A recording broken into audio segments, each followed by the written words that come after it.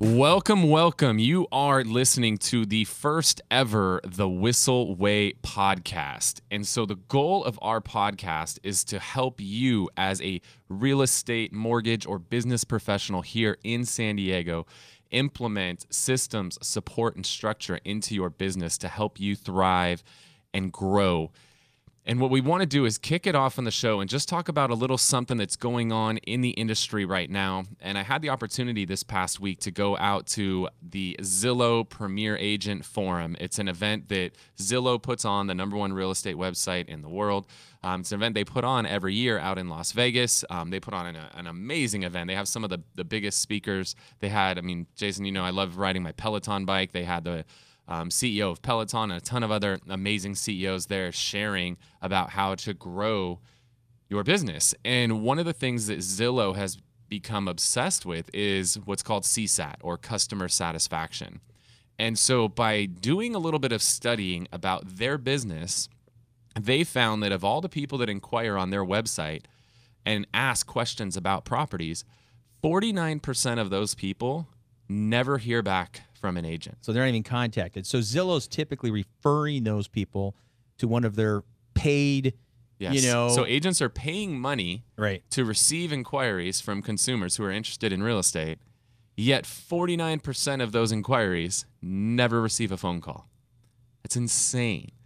Now, they have changed their business model because they've realized that there's an issue here, right? We are trying to provide a service to people, but we're not delivering on that service.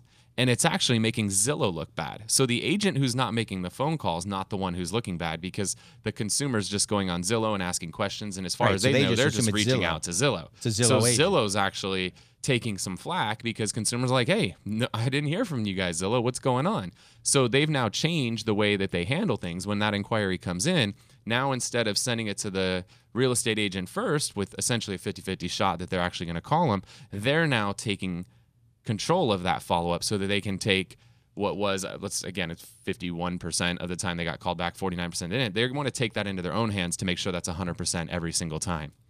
And so I found that to be really, really interesting.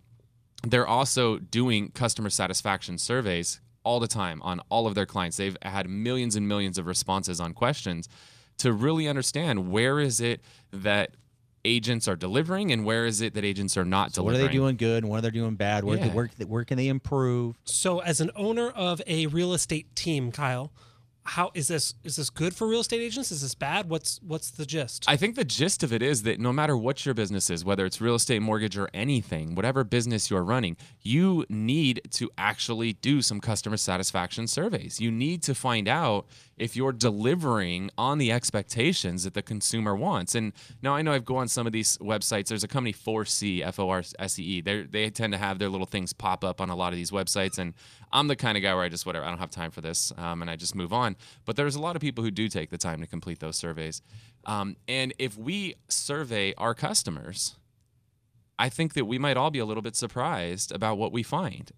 And I think that we should not only be surveying our customers, but we should be surveying our employees, our agents, our loan officers. We should be surveying them as well, because one of the big things that I talk about every time I hire somebody new into our company, I tell them I can't fix something if I don't know it's broken. And we don't realize sometimes that our business is completely broken and there's breaks all over the place, but we don't realize it because sometimes people don't tell us those things. But if we institute a CSAT, or a customer satisfaction survey, now we might actually get that information out of people. And when we have that information, we can adapt, like Zillow's adapting, by taking control of the follow-up with these inquiries so that they can take the response rate from 51% to 100%. Look at you going from current events right into the meat of the podcast. I like it.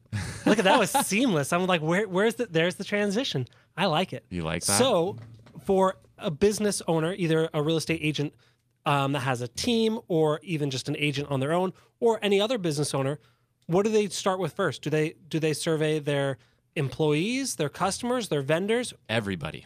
I think you need to survey everybody. So we did an event recently. Michael Reese, one of the founders of NAEA, National Association of Expert Advisors, one of our partners at eXp Realty, we did an event with them recently, and I've never thought to do this before, but they closed the event with a survey.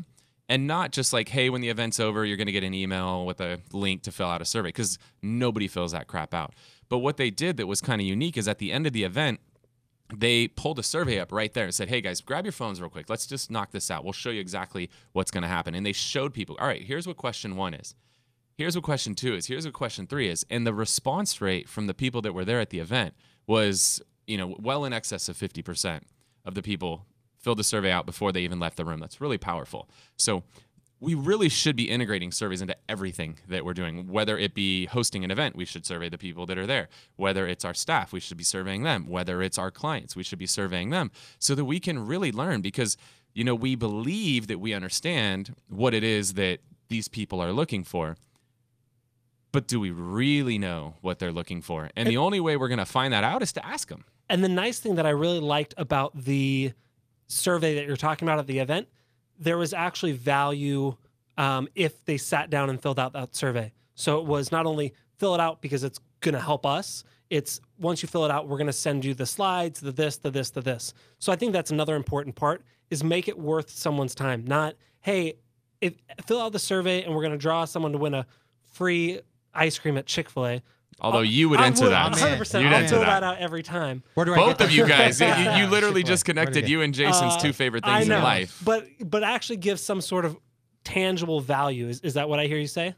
Yeah, I think if you can definitely tie it to something of value, I think that that's really going to help you out. So in that particular event, yeah, fill this out, I'll give you the slide deck. Or maybe it's fill this out and I'll give you a free analysis of your home's value, right?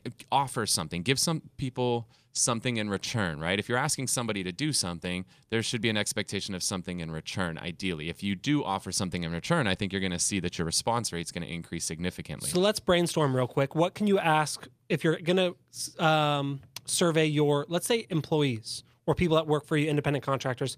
What are some things that we can offer them as a something in return? You mentioned a couple things if we're a real estate agent surveying our clients, but Jason, Kyle, what are some of the things that you could offer your employees like me to fill out a survey, that kind of thing? Well, for you, ice cream. Ice cream, Simple, done. right? Yeah. Done. Jason, Chick-fil-A, done, right? Gift certificates Like, you to guys are Starbucks, easy. Chick-fil-A. Yeah, you guys are very easy. But you know us. For Let's the do some general. average real estate agent, mortgage officer, or just business professional, leads are what most of us revolve around. So for us, we are going to be sending a survey out to our agents on the team.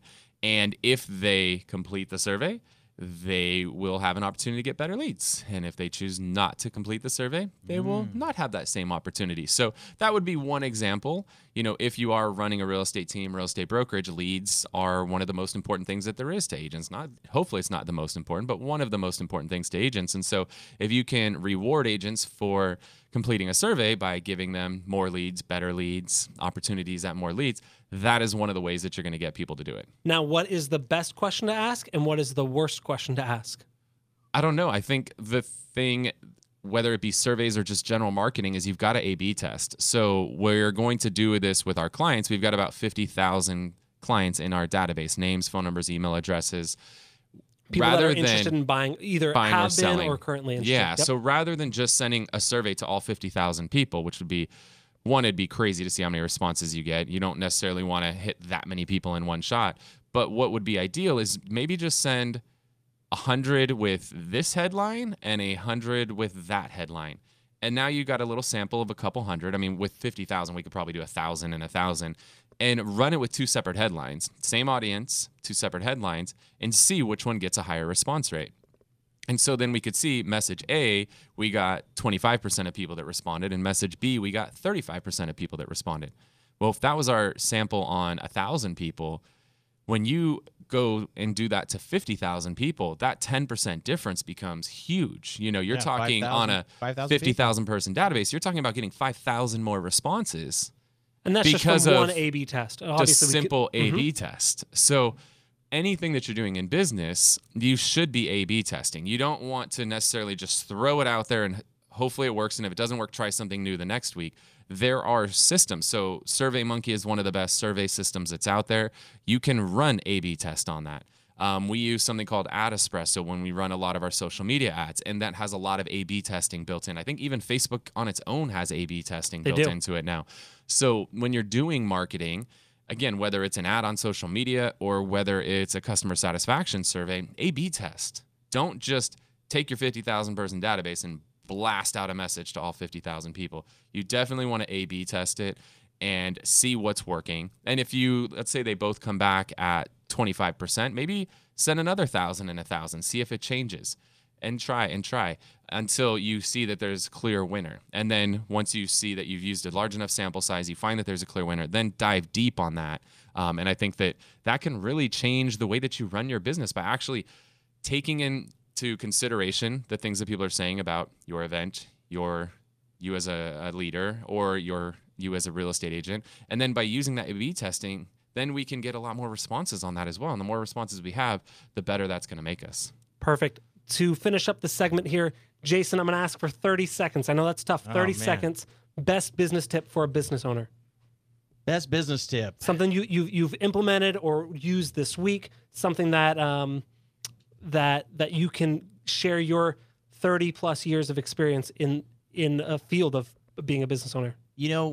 I think surveys are amazing, but I think also just calling at the end of a transaction and just going, hey, Mr. or Mrs. Lee, what did we do good? Personally hearing it, right? Okay. What did we do good? What could we done better? Thanking them for their business. And it's amazing how many people just take that business for granted. And I know a lot of us get busy and sometimes just forget to do it. Perfect. So Kyle's talking about systematically doing it, especially with a big group. You're talking about bringing it down, personalizing it. Yep. I think that's fantastic. Kyle, you have anything that you've learned or implemented this week that you can say, hey, this is a great way to build business, build culture, anything like that?